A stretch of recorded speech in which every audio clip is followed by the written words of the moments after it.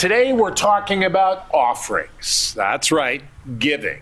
And people have said to me in the past, well, I don't take or I don't give offerings anymore because I'm in the New Testament. Well, we're going to talk about that today in Leviticus chapter 22. It's going to be very interesting. Good morning, good afternoon, good evening. My name is Rod Hemmer. And I'm Janice. And this is Bible Discovery TV. Corey is here with Ryan. Corey, what's going on? So I'm going to be focusing on Leviticus chapter 24, and specifically within that chapter, the bread of the presence that was to be specially baked and placed before God's presence in the tabernacle. Ryan? Today I'm taking an in-depth look at the feasts of Israel, which were given to them by God himself. The Feast of Israel. Actually, that's amazing. Janice? Today, living differently. All right. So get your Bible out. This is the most important book of all. It's the best book you'll ever read. And get your Bible guide out as we take you through the Bible. If you don't have one, we'll get you one. And let's begin to study and look at Leviticus 22 as the Lord is speaking to us.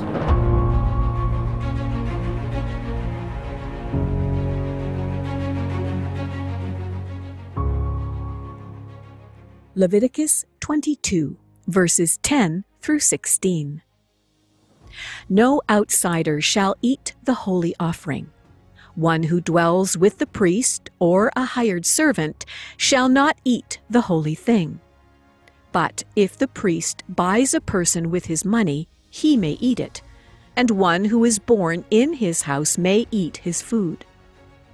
If the priest's daughter is married to an outsider, she may not eat of the holy offerings.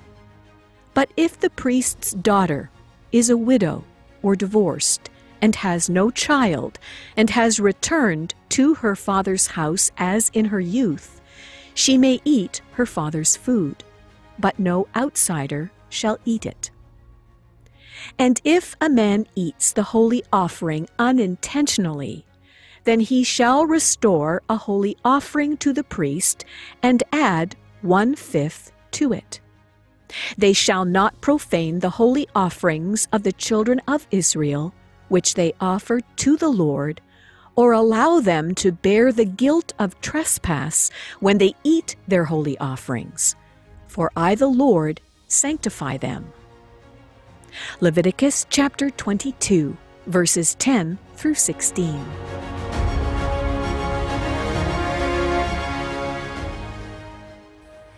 As we continue reading through the Bible, Leviticus chapter 22, 23, and 24, this is our reading assignment for today in the Bible guide. And let me tell you something, it is a good chapter, a good book. Leviticus is about the Levites, I want to tell you.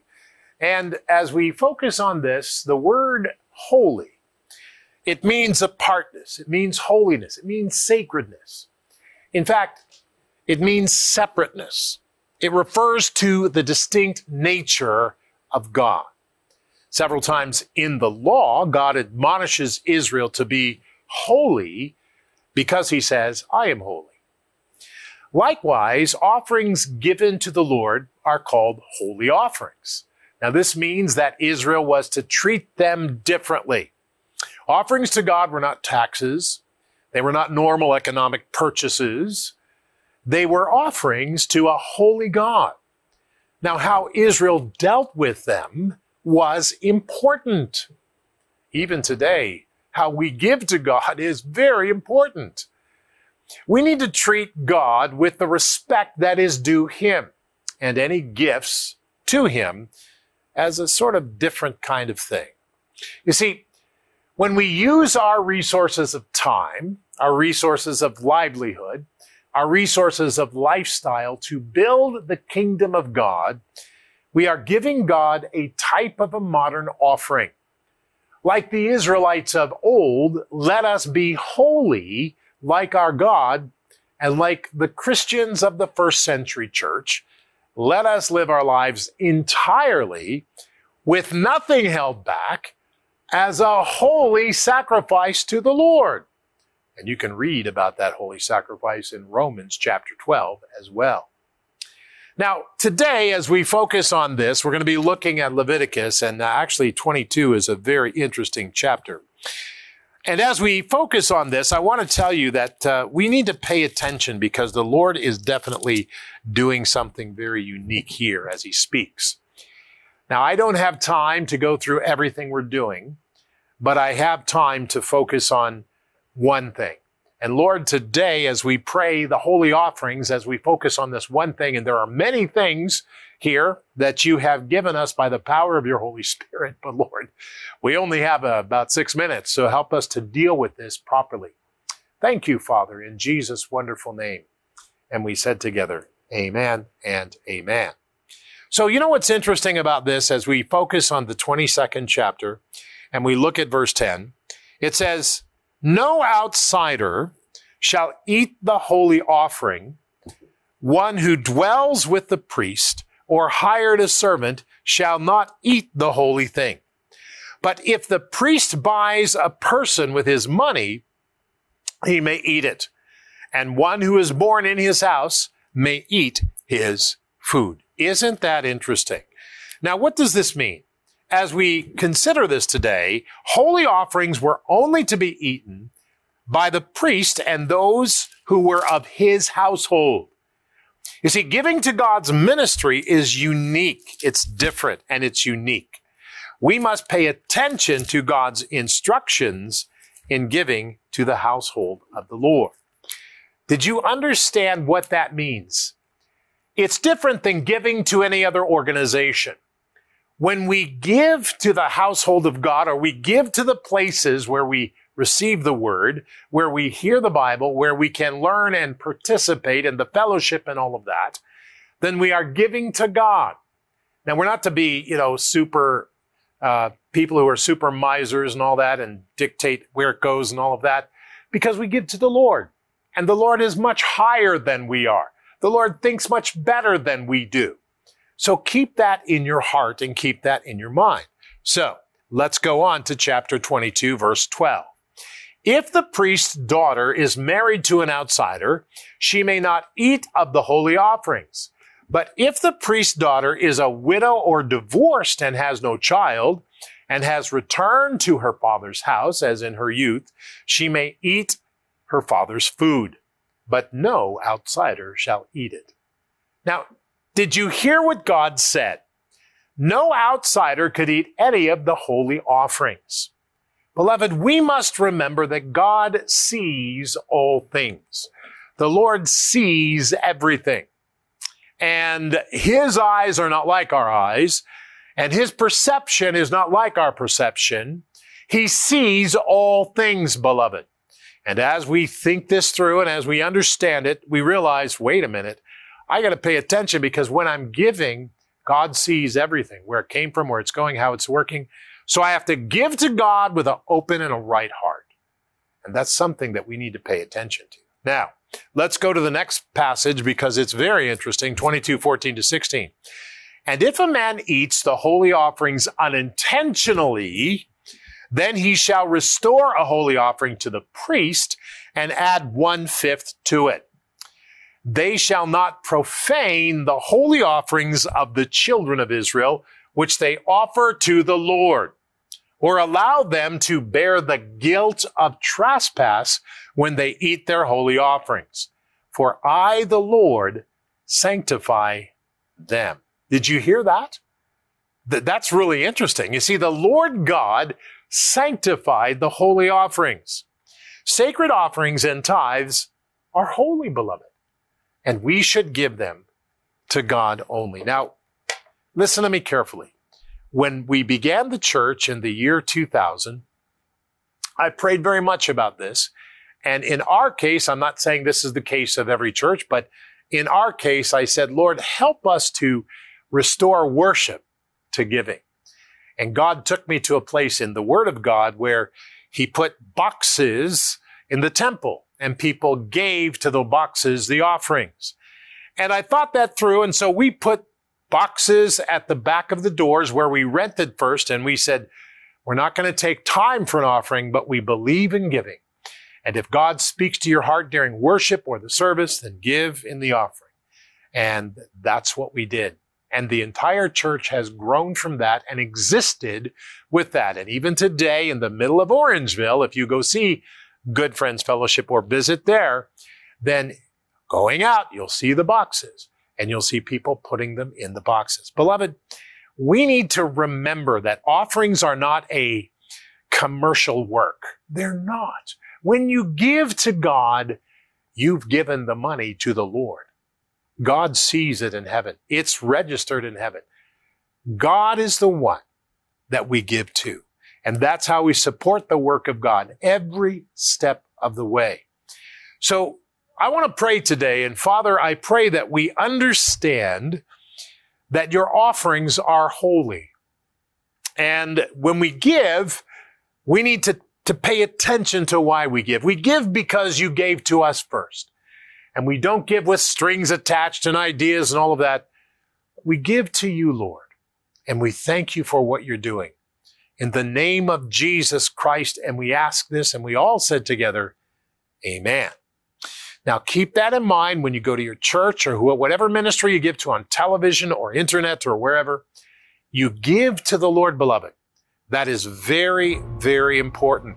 And as God begins to show us that, things begin to grow, and the ministry of the Lord Jesus Christ does one thing.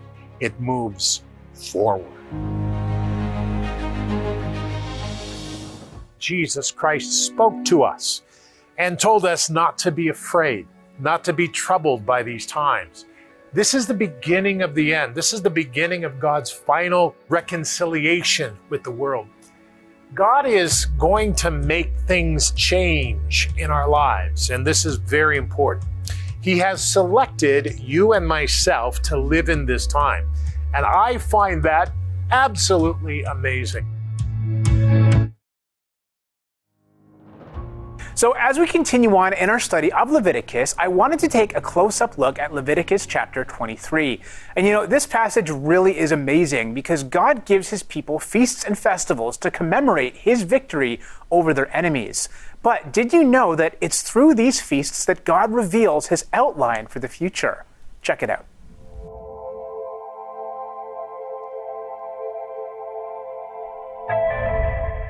It is in the 23rd chapter of Leviticus that God first unveils his calendar for the appointed feasts and festivals of Israel. And it is through these holy convocations that God discloses his outline for the future. Even though not obvious at the time, the feasts were nevertheless precisely spaced and dated because they represented God's timetable of events by which he is moving through history. Therefore, it is not insignificant that Leviticus 23 presents 7 feasts in total, 4 in the spring and 3 in the fall. The first of these feasts, Passover, commemorates the time God spared the children of Israel during their final hours in Egypt, when the angel of death passed over those houses which had lamb's blood painted around their doors. As the Apostle Paul explains in 1 Corinthians 5:7, Passover typifies or prefigures the sacrifice of Jesus Christ, our ultimate Passover lamb, who was, of course, also crucified on a Passover. The second spring feast, unleavened bread, occurs the day following Passover, and it too commemorates Israel's sojourn in Egypt, when God commanded his people to remove all leaven from their houses. Just as yeast causes bread to rise, so sin causes our hearts to swell with pride. In conjunction with Passover, the Feast of Unleavened Bread looks to the cross of Christ, where sin was put away. The third feast, the Feast of First Fruits, is observed every year before the spring harvest, on the day after the Sabbath. At this festival, the Israelites are required to offer the Lord the first and best of their harvests. Again, Paul in 1 Corinthians 15 plainly tells us what this feast typifies, namely the resurrection of Jesus Christ, when he became the firstfruits of many resurrected bodies. Just as Jesus died on Passover as the ultimate Passover lamb, he also rose 3 days later on the Feast of First Fruits. The fourth and final spring festival is called the Feast of Weeks, or Pentecost, and was celebrated 50 days after the Feast of First Fruits. It was during this festival that the Israelites offered up to God burnt offerings, grain offerings, and drink offerings. Most notably of these are the 2 loaves of bread made without yeast. This festival quite clearly typifies the coming of the Holy Spirit, which occurred on this very feast day in order to bring Jews and Gentiles, apparently represented by the 2 loaves of bread in Leviticus 23, into one new man. Thus, these 4 spring feasts are all images of the major events of Jesus Christ's first coming. Well, the Passover and the Feast of Unleavened Bread speak to us of Calvary, which Christ alludes to in the Last Supper when he says, "This is my blood and this is my body." The Feast of First Fruits and Pentecost point to his resurrection and the coming of the Holy Spirit, respectively. It is no wonder, then, why Warren Wiersbe calls Leviticus 23 the calendar that tells the future. So today we looked at the first 4 festivals, which all occur in the spring and all typify the major events of the earthly ministry of our Lord Jesus Christ. But interestingly, after these 4 festivals, there's a long break where no festivals occur. But after the long summer break comes 3 more festivals. And the question is, if the first 4 festivals represented events of our Lord's first advent, then what does the summer break represent? And what do the 3 remaining fall feasts typify? More on this tomorrow. And we're going to be back tomorrow to listen to that, because that is fascinating. We need to understand that the laws and the restrictions and all of that in the Old Testament speak about what Jesus did and is going to do in the New Testament. It's very, very interesting. That is excellent. Corey? Okay, Leviticus chapter 24, the bread of the presence. So here in Leviticus, we have the beginning of the tradition of the bread of the presence. So we're going to see the bread of the presence show up in a few more places, not only in the Old Testament, but also in the New Testament as well. We're going to see King David breaking the rules and the priests breaking the rules surrounding the bread of the presence for him. We're going to see typical King Solomon being like, bread of the presence, that's not enough. Let's have 10 breads of the presence. Like, it's really interesting. And we're also going to see Jesus Christ pointing back to this instance with David and the bread of the presence to challenge religious thinking of his day. So first, let's focus in on the bread of the presence and what it was.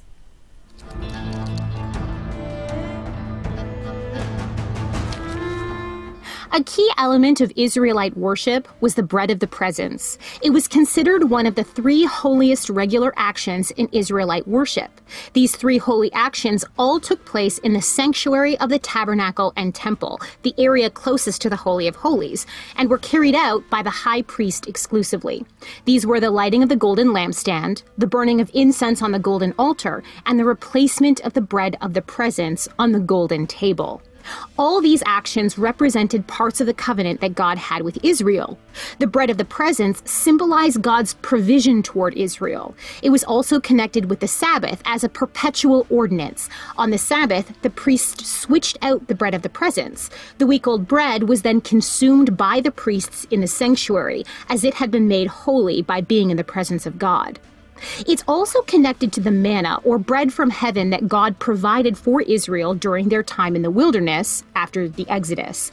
In Leviticus chapter 24, we learn that each loaf of bread was to be made with 2/10 of an ephah of fine flour. This is the same amount of manna that the Israelites were to collect per person in preparation for their Sabbath in the wilderness. The measurement works out to be around 7 pounds or 3.2 kilograms per loaf. The bread of the presence consisted of 12 loaves arranged in 2 piles of 6 on top of the golden table. The loaves are also called the bread of the piles, the continual or regular bread, and holy bread. Their number seems to represent the 12 tribes of Israel, whose provision is always before the face of God. So entrenched was the symbolism of the bread with the provision of God, that it later became a saying in Jewish tradition that if one wanted material blessing, they should point their feet north when they prayed. The table of bread was oriented on the north side of the sanctuary. In 1 Chronicles, we learn that the Kohathite family of Levitical priests were tasked with the special service of baking the bread of the presence. Its shape, recipe, and arrangement became quite the center of later tradition.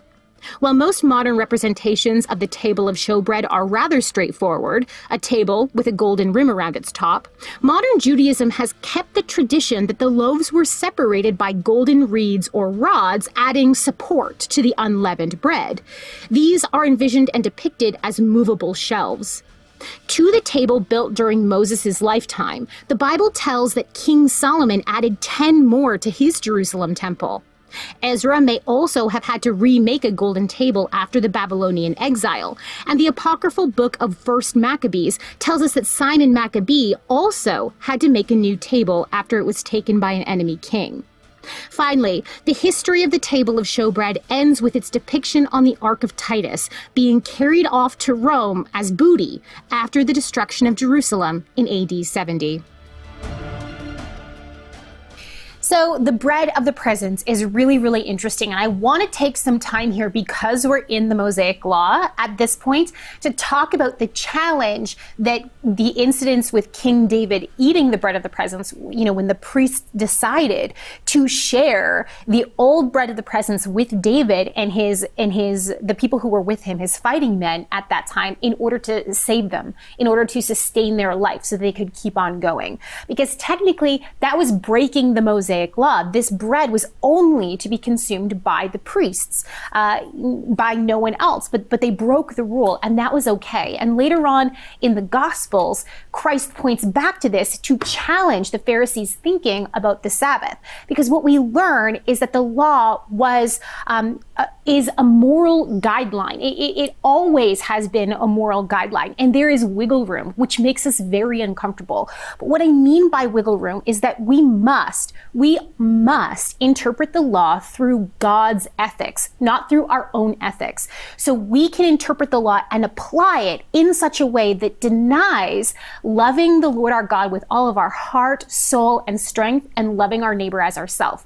So if the priests followed the law and let King David die rather than share their bread with them, they would be denying the ethic of loving God and loving their neighbor as themselves. So in them sharing that and technically breaking this law or stretching this law, because David and his men were consecrated, they were opening up this law. They were following God's ethics and God's morality. So there's a little bit of wiggle room in the applications of the law, because we're not applying the law, or they shouldn't have been applying the law based on strict human standards, but rather on God's original standards and intents and purposes. So there's this very uncomfortable kind of moral and ethical tension that we feel when we approach, these Old Testament laws, but that's a good thing. God intended that to be so. And we learn that when we, look at Christ's teachings. Yeah, it's important. And that's why Rahab lied to the people, right, who were hiding. She was hiding the spies, right, because they would have killed the people. Very uncomfortable, though. Yeah. We don't like having that tension, but it's there.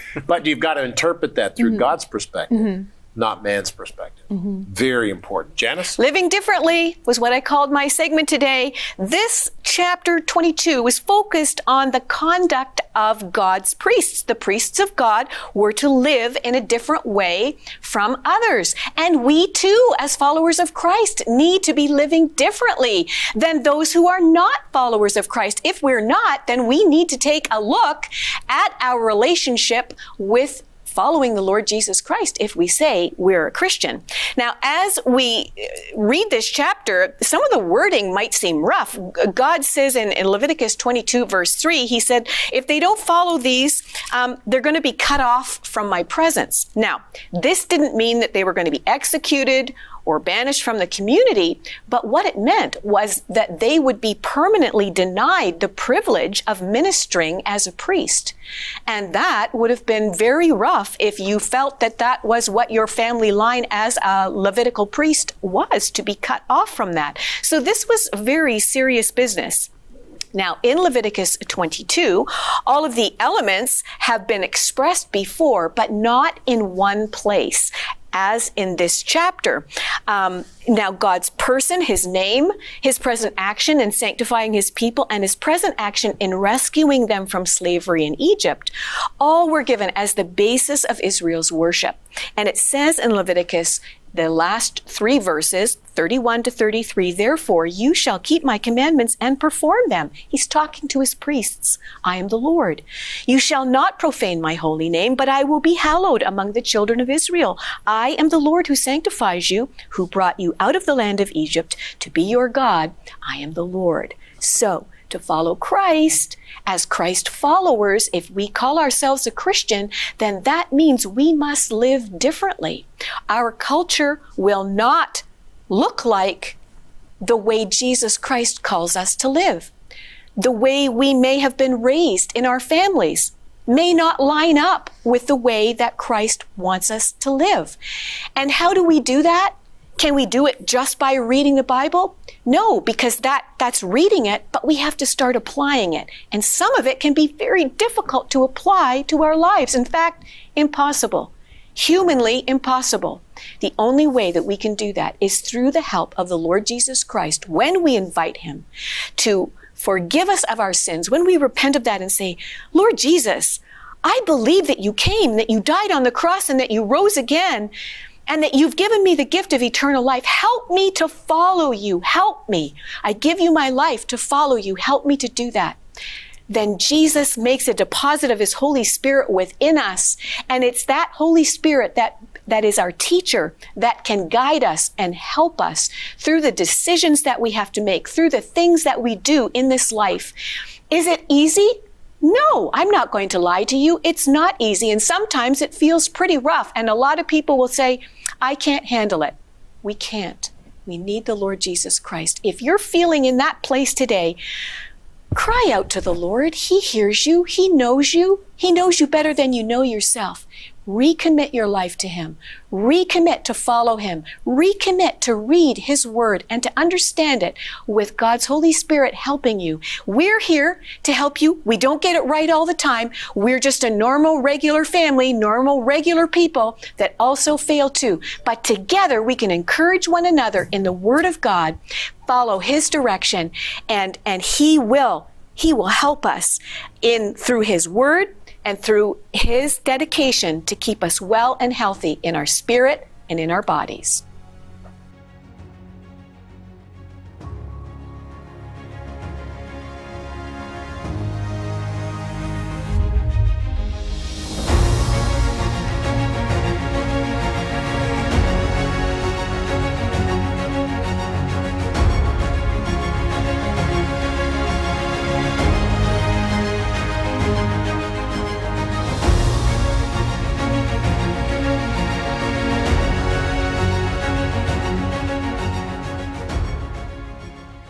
Thank you for joining us today. And as we pray at the end of the program, there's a lot we've learned, but there's so much more to learn from the law. But we understand this, that our attitudes may need adjustment. And so we pray today, Lord, help me to develop a good and cheerful attitude of giving tithes and offerings to you. Giving to you, Lord, in the name of Jesus Christ and by the power of the Holy Spirit. And we all said together, amen.